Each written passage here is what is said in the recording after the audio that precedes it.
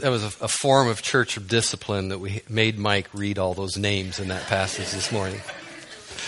He did good. Good job, Mike. We are so ordinary, aren't we? I mean, we are so normal, so weak, so ordinary, and yet an extraordinary Holy Spirit has been poured out upon us. And that's the mystery and the wonder of the Christian life. Whenever I speak on the Holy Spirit, I'm glad I'm not on a church payroll because I can't be fired for anything I say this morning. And that doesn't, I'm going to try to be as biblical as I can. I'm going to try to be as solid. I'm going to try to be careful that everything be rooted and grounded in biblical truth. But I also am going to be very bold with you this morning. And so I ask you to open up your hearts and let God do a work in you. I recently heard a man who had once been a seminary student at Dallas Theological Seminary, which is a good seminary. I'm not knocking it, but he told how a professor there, Howard Hendricks, who's a great guy, I've read a lot of his books, but he gave his students an assignment to write out 50 observations from Acts 1:8. Which says, "But you will receive power when the Holy Spirit comes upon you, and you will be my witnesses both in Jerusalem and in all Judea and Samaria and even to the remotest part of the earth." So they were to write out 50 observations that they could make from that verse. And when they turned in those 50 observations, he gave them another assignment to write out 50 more observations on that verse. And this guy said he went on to write out 250 observations on Acts 1, verse 8. Now, the point of that exercise obviously was to expand their students' powers of observation, to see more details in God's Word, and that can be a really good thing. But as I listened to him tell this story, I had this sinking feeling in my heart that the main point of that verse, and perhaps the main point of the entire book of Acts, was being missed by those students. The Holy Spirit coming upon us is the personal presence of God enabling us to do things we couldn't do before. You will receive power when the Holy Spirit comes upon you. I can imagine this band of ex-fishermen, these common, uneducated, untrained, ordinary men and women, hearing Jesus tell them that the Holy Spirit would come upon them and they would then take his message to the whole world. I mean, they were probably thinking, "You have got to be kidding me." Even if they didn't say that, had to have been thinking something like that. The Holy Spirit will do that with us. All I can say is this baptism better be really powerful. I don't think they immediately tried to set up a committee. I think their response had to be something very much like Mary, when the angel appeared to her and said that she was going to bear Jesus Christ. All she could say was, "Well, then let it be done to me according to your word." I mean, there's nothing she could do to figure it out, nothing she could do to plan it out, nothing she could do to make it happen herself. She just had to say, "Let it be done to me according to your word." And that's very much the response I feel there when these incredible promises are given to us of the Holy Spirit and his power to work in our lives. We just need to turn to the Lord and say, "Let it be done to me according to this word." The Spirit outpoured is the very presence and the very power of God poured into our hearts. The presence of the Spirit is to be an experienced, living reality. It is to change the course of our lives. It is not merely something that we know about or can describe or can make observations about. You and I are meant to live in the presence and power of the Spirit of God. And the question I would have liked to, or the assignment maybe I would have liked to have given those seminary students would be, go home and ask yourselves, what is the power of the Holy Spirit? Have I experienced that power, or how do I experience that? And how do I live in that? When the book of Acts repeatedly says that Peter or Philip or so-and-so or the group of people or the whole church was filled with the Holy Spirit, do you identify with that? Do you get that? Can you say, yes, I know what that means? Well, don't we need to go and find out what that means? Don't we need to know how to live in that? Don't we need to know how to live in the presence and power of the Spirit of God? Jesus said to his disciples, guys, I don't even want you to leave Jerusalem. Don't go anywhere. Wait, stay right here. Wait for the gift my Father has promised, which you have heard me speak about. For John baptized with water, but not many days from now, you will be baptized with the Holy Spirit. That's taken from Acts chapter 1, what Jesus told the disciples. Well, it was clear that he was talking about something that would happen to them. He was talking about something to be experienced. He was talking about something they would experience. He was talking about something that would impact them, something that would make a big change in their lives. He was talking about something that would make a difference in Peter and John and Mary and the other women, it says, who were there. In every single one of the 120 disciples or believers in Christ that were there. And he was talking about something that would make a difference in every person, every man or woman, every young person, every old person who would receive the Spirit from that day on. Now, the exact events of Pentecost, of the day of Pentecost, will not be repeated. But the Spirit outpoured upon us and experienced in us, empowering us, is for every believer in every generation in this church age, in this age of the Spirit. Now, Jesus called this event in Acts 2 a baptism of the Holy Spirit. He doesn't say that in Acts 2 when it actually happens, but in Acts 1 when he tells them that it's going to happen, he describes this as a baptism of the Holy Spirit. He said, in a few days you will be baptized with the Holy Spirit. I understand why people do, but I don't think we should shy away from the phrase baptism of the Holy Spirit. I understand there's controversy. I understand there's different opinions. I understand that maybe there's been some abuse associated with that. But it's a Bible term. It's a Jesus term. It's a promise of Jesus. This baptism is at the very core of why Jesus came and gave his life for you. And that's not an overstatement. He died to redeem you so that you might receive the promise of the Spirit. Baptism means to be immersed. It means to be placed under, to be soaked. Instead of being immersed in water, it is to be immersed in the Holy Spirit. And I can't think of anything a follower of Christ should want more than to be immersed or baptized in the very presence of God. And this is the gift. In a sense, it is the gift. In a sense, it is the gift of Jesus Christ for you. You know, John's ministry was summarized by baptizing people with water. Jesus' ministry is summarized by baptizing people with the Holy Spirit. John came to baptize with water. Jesus came to baptize with the Holy Spirit. John himself said, the man on whom you see the Spirit come down. He was talking about this at the baptism of Jesus.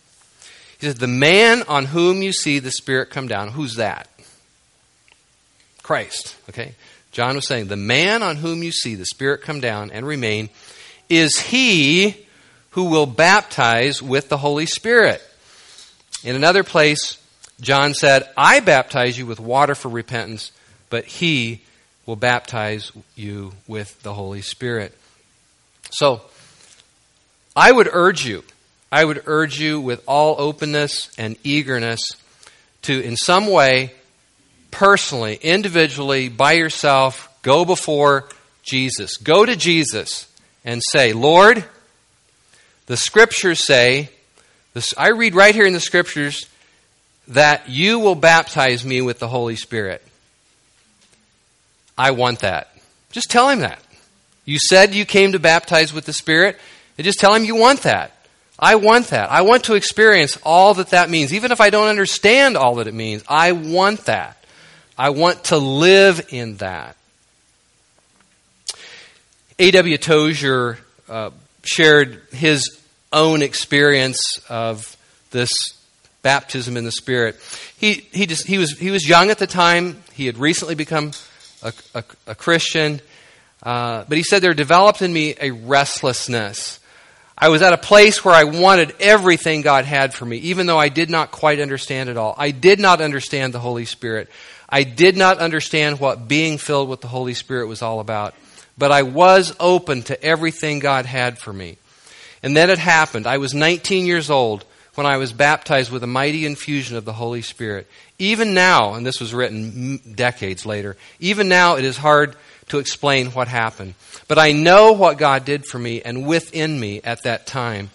Nothing on the outside from then on had equal importance for me. Key statement. Nothing on the outside from that time on had equal importance for me. In faith, I took a leap away from everything that was unimportant to that which was most important, which was to be possessed by the Spirit of the living God. Tozier went on to say, looking back over my life, my testimony is simply that any work God has ever done through me and my ministry dates back to that moment I was filled with the Holy Spirit. All the credit goes to the Holy Spirit. That is when I truly became alive. Not a day goes by but that I give myself completely to the Holy Spirit. And I love that description because there is a first time, okay? There's a first time, there's an initial time, there's a time when you're baptized or filled with the Holy Spirit, but then we live in that. David Guzik, in his commentary on Acts 2, he said, maybe instead of asking people, were you baptized with the Holy Spirit, we should say, are you baptized with the Holy Spirit? I mean, are you living in that state of being filled and immersed with and in the Holy Spirit? And I'm probably going to get in trouble for saying this next paragraph, but and I hope it doesn't embarrass anybody or whatever. But when the Holy Spirit comes upon a man or a woman, it changes everything. And I can't think of a better phrase than just it changes everything. When he comes with impact, he falls upon us. He fills us. And I didn't get their permission, but I well remember when Josh and Alyssa were both filled with the Spirit on the same night for the first time. And it's not going to happen the same way to everybody. I'm not trying to communicate that. But for them, it was very much like this experience in the Church of Acts, except minus the wind and the fire. And when I shared their remarkable experience with the other elders at Des Moines Fellowship Church, where I was at the time, one of the other elders, who I had tremendous respect for, he immediately said, well, this changes everything. And it did. It did. It rocked their lives. They were never the same again. I stand amazed when I look at Josh and what he was before and what he is now. It's really amazing. And Alyssa too. I don't mean that, but it's incredible what the Spirit of God can do in a person's life. And it's not going to do the same way. It's not going to happen the same situation. But when the Holy Spirit works in a person's life, it makes a difference. The infusion of the Spirit of God into your spirit is the most powerful thing that can happen to a human being. I'm going to grab a Kleenex.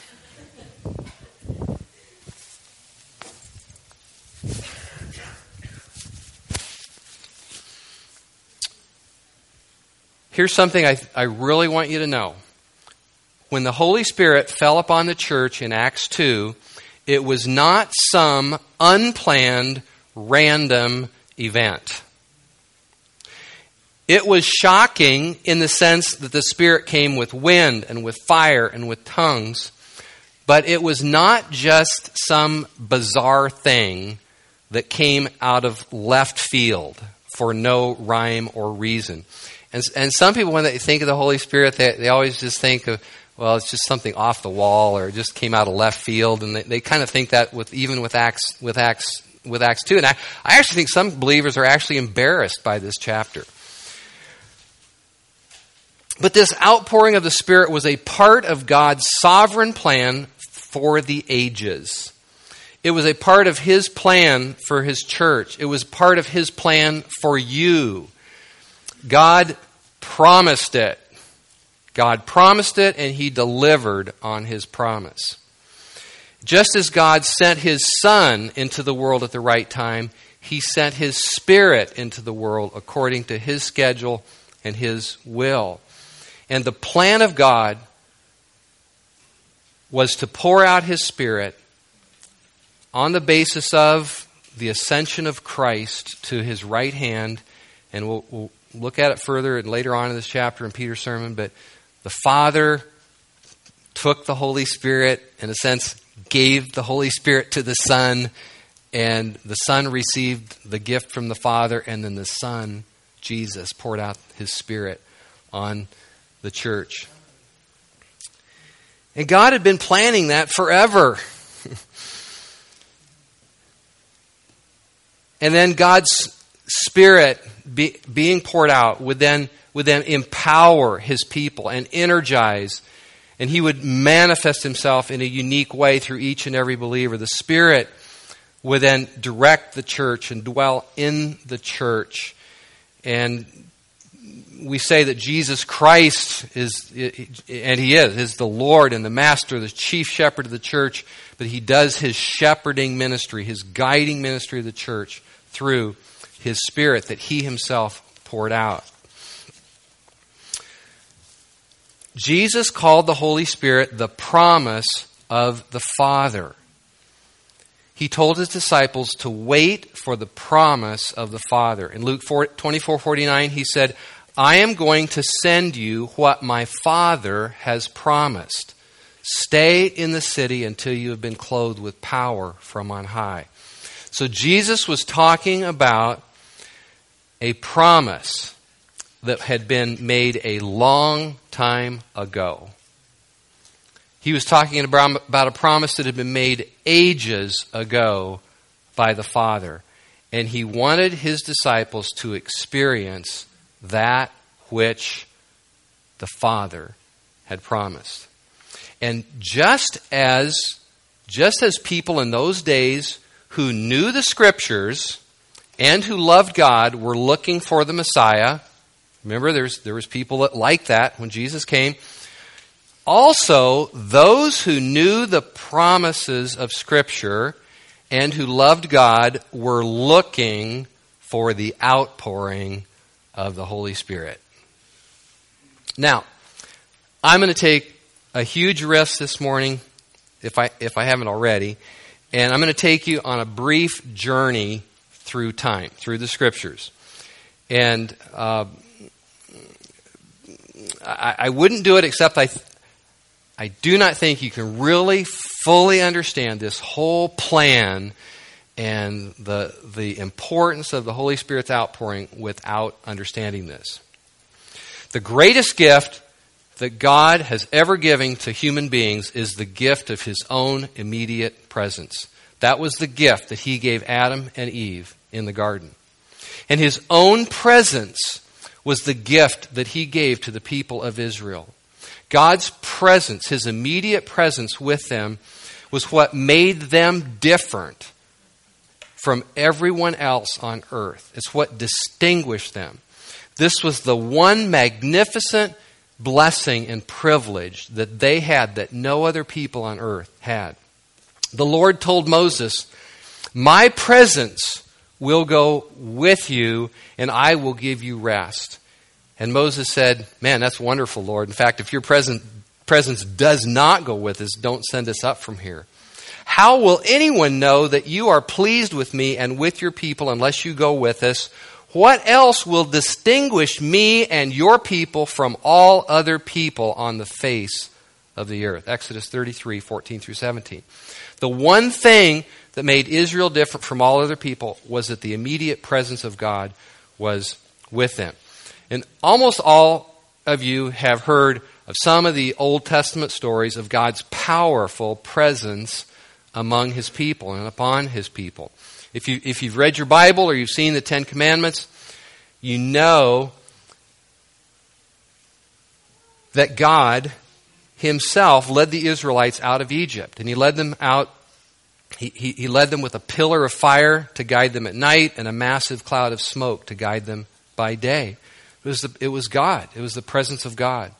Then in their journey through the wilderness, God gave them instructions to build a tabernacle where God chose to manifest His immediate presence. Exodus 25:8, "Then have them make a sanctuary for me, and I will dwell among them. There I will meet you and speak to you. There I will also meet with the Israelites. I am the Lord, their God, who brought them out of Egypt so that I might dwell among them. I am the Lord, their God." When they finished building that tabernacle, the cloud which had been leading them all the way, this cloud and the pillar of fire, it settled. That manifested presence of God settled over this tabernacle, this tent of meeting, and it says the glory of the Lord's presence filled the tabernacle. So the cloud of the Lord was over the tabernacle by day, and a fire was in the cloud by night, in the sight of all the Israelites during all their travels. God's presence was right there with them in the tabernacle. Years later, David wrote many psalms about his sheer joy of being in the tabernacle because God's presence was there. And that's why he said, "This one thing have I desired, and that will I seek after, that I may dwell in the house of the Lord all the days of my life, to behold the beauty of the Lord." He loved the presence of God. He loved this immediate presence of God. One day in your courts is better than 1,000 outside. In the tabernacle, in the place where God's presence was manifested, David said, I'd rather spend one day there than live 1,000 outside. And he had this desire for the tabernacle. And you really can't understand the Psalms unless you know just the things that I've just been telling you. He had this desire and this joy in being in the house of God. You know, I was glad when they said to me, "Let us go to the house of the Lord." He was so glad. He was filled with joy because God's presence was there in the tabernacle. And David wanted to build a permanent house for God. He wanted to build a temple instead of this more transient tabernacle that they had. He wanted to build a permanent house. But if you remember the story, God didn't let him do it, but He said his son Solomon would. Solomon built a magnificent temple for the Lord, and when that temple was completed, if you know the story, but I mean a tremendous display of power. The glory of the Lord came into that temple. And God's presence, the presence of the Lord, filled that temple. God was there, present among His people in the temple. But all through Israel's history, there'd been this massive problem of spiritual adultery and idolatry and turning away from God. And after David, this increased greatly. And eventually the Lord withdrew His presence from Israel. And after hundreds of years of relentless, gross idolatry, the Lord Himself brought King Nebuchadnezzar from Babylon to Jerusalem to judge His people. and Solomon's temple was destroyed, utterly destroyed. It was burned to the ground. And now there was no temple, no place where the presence of God was visibly displayed, where the presence of God was immediately experienced by the people of Israel. In a sense, God was lost to them. The glory of the Lord departed. That's what Ezekiel says. The glory of the Lord departed from the temple. But all during this, here we're getting to the important part, okay? But all during this time of spiritual idolatry, there was a group of men called the prophets that God raised up, and they warned the people of this impending judgment, but also they had another message, another really important message. And they prophesied, they foretold of a coming glorious age when God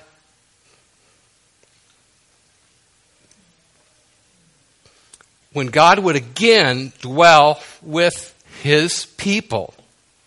But in a new and even greater way than he dwelt with them in the past.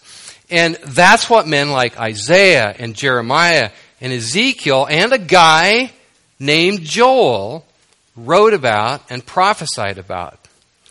And here's just a few of their prophecies.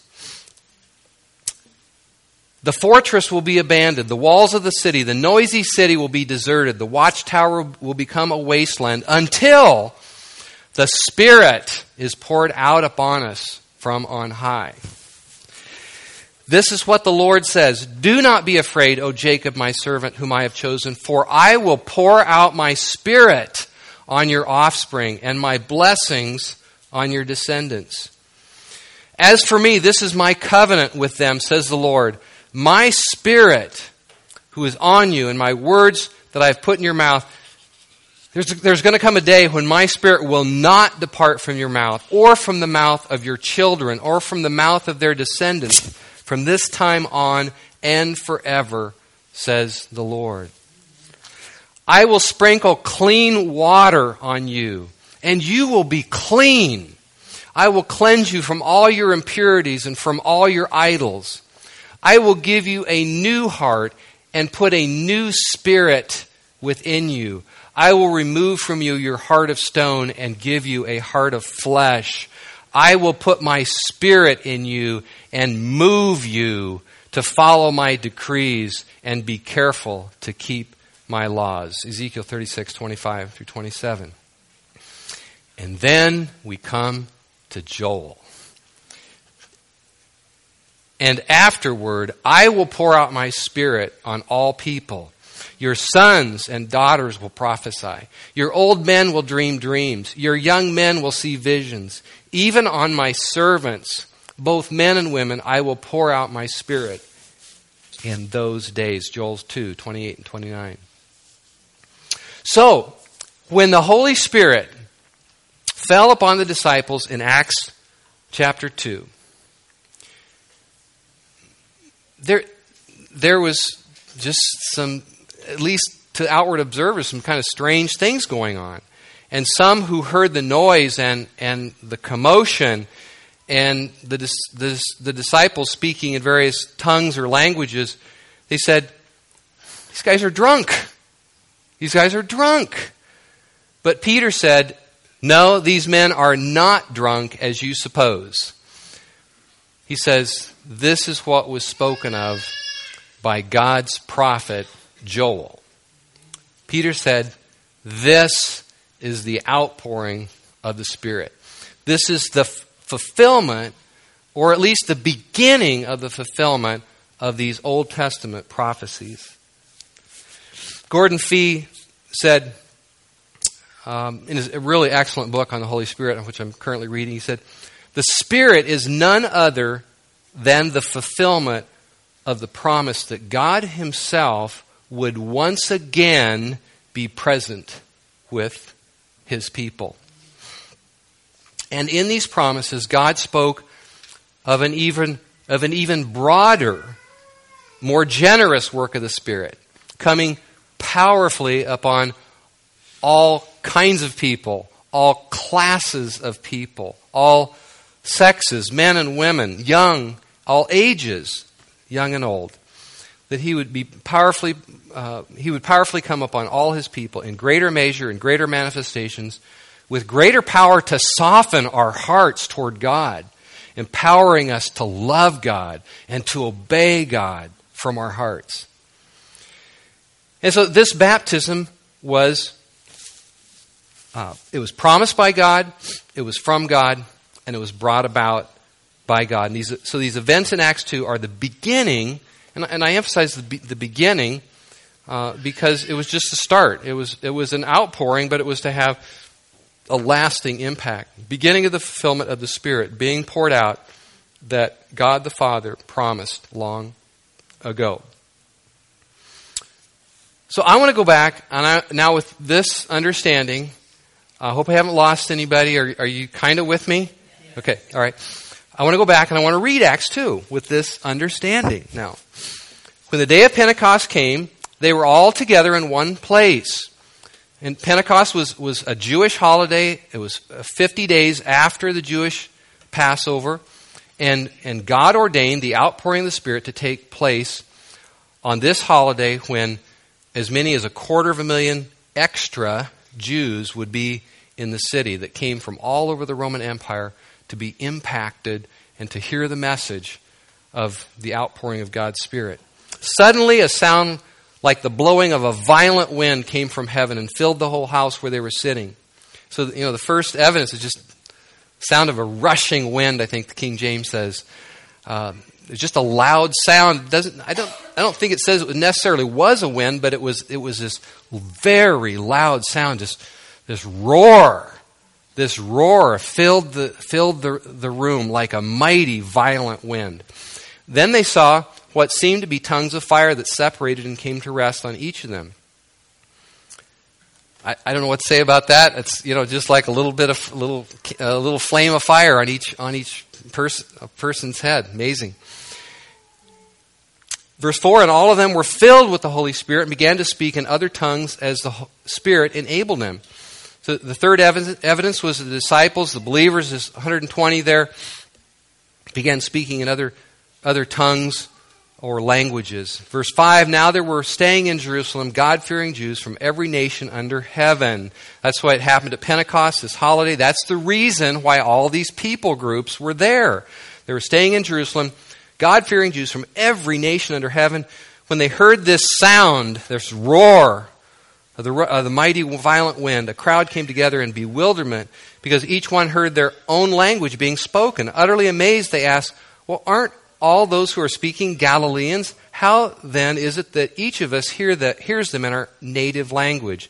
Parthians, Medes, Elamites, residents of Mesopotamia, Judea, Cappadocia, Pontus and Asia, Phrygia and Pamphylia, Egypt, and the parts of Libya near Cyrene, visitors from Rome, both Jews and converts to Judaism, Cretans and Arabs. We hear them declaring the wonders of God in our own tongues. Amazed and perplexed, they ask one another, what does this mean? There's at least 15 different people groups mentioned here. And it seems, and I don't know all the details of the story, but it seems like to me that all the disciples were all, or at least as a group, speaking in these tongues or languages, and yet all these different people groups, they heard him in their own language. So some people have said it's not only a miracle of languages, but it's a miracle of hearing. Each one of these groups, they heard, and they weren't preaching the gospel to them. And not that this is maybe a real important point. It wasn't they were preaching the gospel to them in their own tongues. They were praising God. They were declaring the wonders of God. They were filled with the Spirit and just exuberant with incredible joy in the presence of God, and they were speaking or declaring the wonders of God in these different tongues or languages, and yet these people heard him in their own dialect or language. Some, however, verse 13, made fun of them and said, they have had too much wine. So to some it was not a great miracle. It just merely sounded like unintelligible speech of drunk men and women. Verse 14, then Peter stood up with the 11. He raised his voice and addressed the crowd. Fellow Jews and all of you who live in Jerusalem, let me explain this to you. I love that. Let me explain this to you. Listen carefully to what I say. These men are not drunk, as you suppose. It's only 9 o'clock in the morning.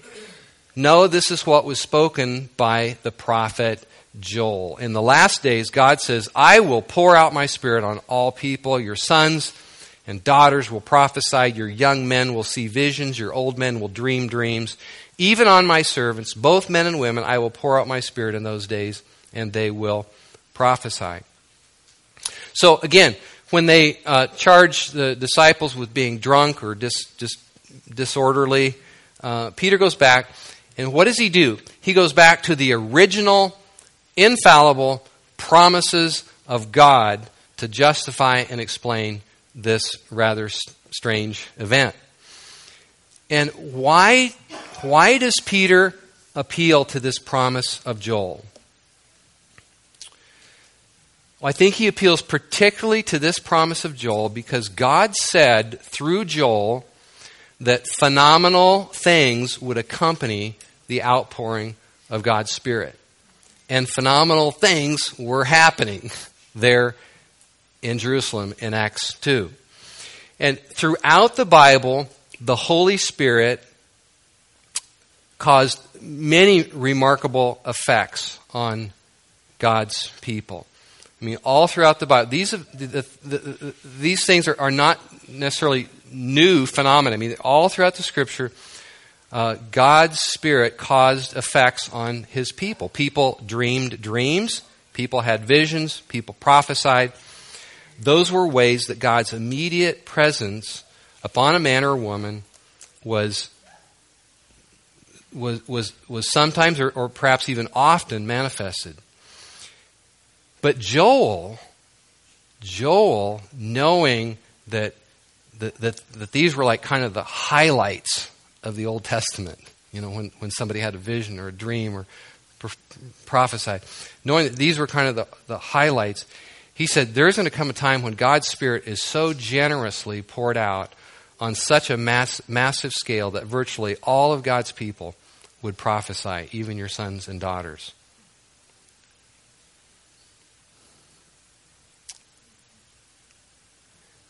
And, you know, maybe you can't relate to that, but it's God's Word. You know?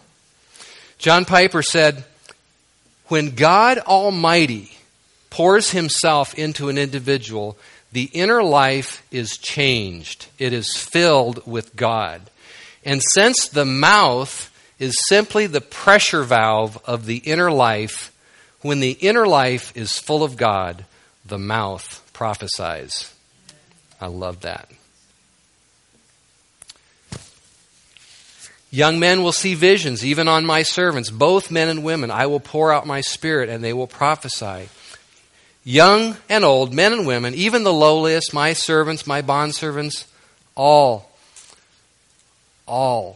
God says, will have this immediate, direct experience or communication with my Spirit, says the Lord. So the disciples here in Acts 2 were experiencing other miraculous phenomena, not necessarily described in Joel, but it was like what Joel prophesied or promised. God's Spirit was acting upon people, and they did things that they could not do without the Spirit. So Peter said, you shouldn't mock this. Even if you don't understand it, don't mock it. God promised ages ago, repeatedly, through multiple prophets, that things like this would happen when the Spirit is poured out on His people. Now, it doesn't mean that all people filled with the Spirit have the same experience, but things like this happen, certainly can happen. God's presence has an effect, and I think we should expect that.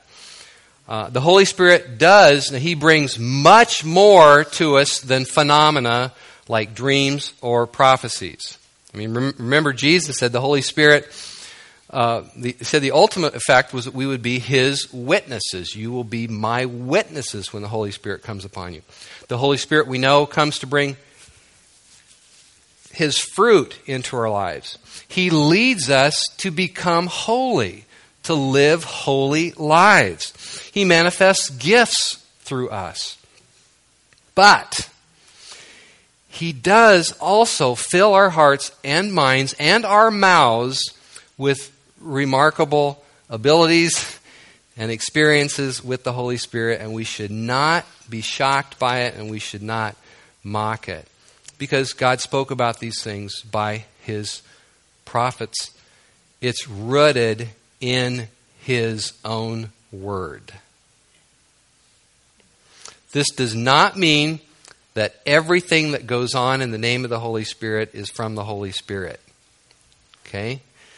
But if our main focus becomes trying to shut down everything that we don't think is the Holy Spirit, don't we get to the point where we just quench the Holy Spirit and lose all sense of expectation of what He might do through us? I mean, here personally, this is how this chapter impacted me. Again, I've studied it many times before, but it's like when the Holy Spirit is poured out.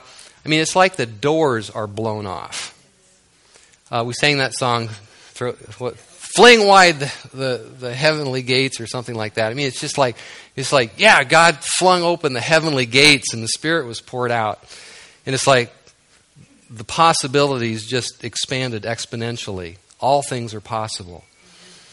You might be given dreams from God tonight, or you might get up and prophesy in church next Sunday, speaking of the great things God has done for you or shown you. Or you might have a vision or a visual impression given to you by God that just speaks to you and meets such a need in your heart and life. Or you might speak in a new tongue. You might be a witness for Christ to some people you never imagined in your wildest dreams. God might use you or use this church family to accomplish things beyond what we could ask or think. All because of the Holy Spirit. Like I say, it's like the doors have been blown off. The limitations have been removed. And I know I'm probably making some people uncomfortable with this. That's not my purpose at all. I always like people to be comfortable. But I think we have to open up our hearts and minds and accept what the Word says here, and to open up our lives and our hearts to it. We have to realize that when God's Spirit is poured out upon us, everything changes. At least everything can change. And there's a saying, I think the Holy Spirit brought it to me, but you can be the judge of it. There's a saying that you can't close the barn door after the horse is out of the barn. Well, the Holy Spirit is out. The Holy Spirit is out of the barn, and you can't put the Holy Spirit back in the barn. And nobody can. He's been poured out. I mean, some people would like to, but God already let Him loose, so to speak. Yeah, do Brian and Ashley still have that voice recording on their telephone that we're on the loose or something like that? Well, I mean, the Holy Spirit is on the loose. And aren't you glad He is? Yes. So, here's what I want you to remember today from all this. You live today. Today we live in the times or in the season after. Remember that word, after. We live after the Spirit has been poured out. Okay? We live in the days of the Holy Spirit outpoured. And so we are to enter into that individually and as a church family. We are post-Pentecostal people. Okay? We're people that live after Pentecost. And that makes a difference. And it makes a difference in how we approach everything. We expect God to show up. We expect God to be at work in our lives. We expect God to do mighty things in and through us.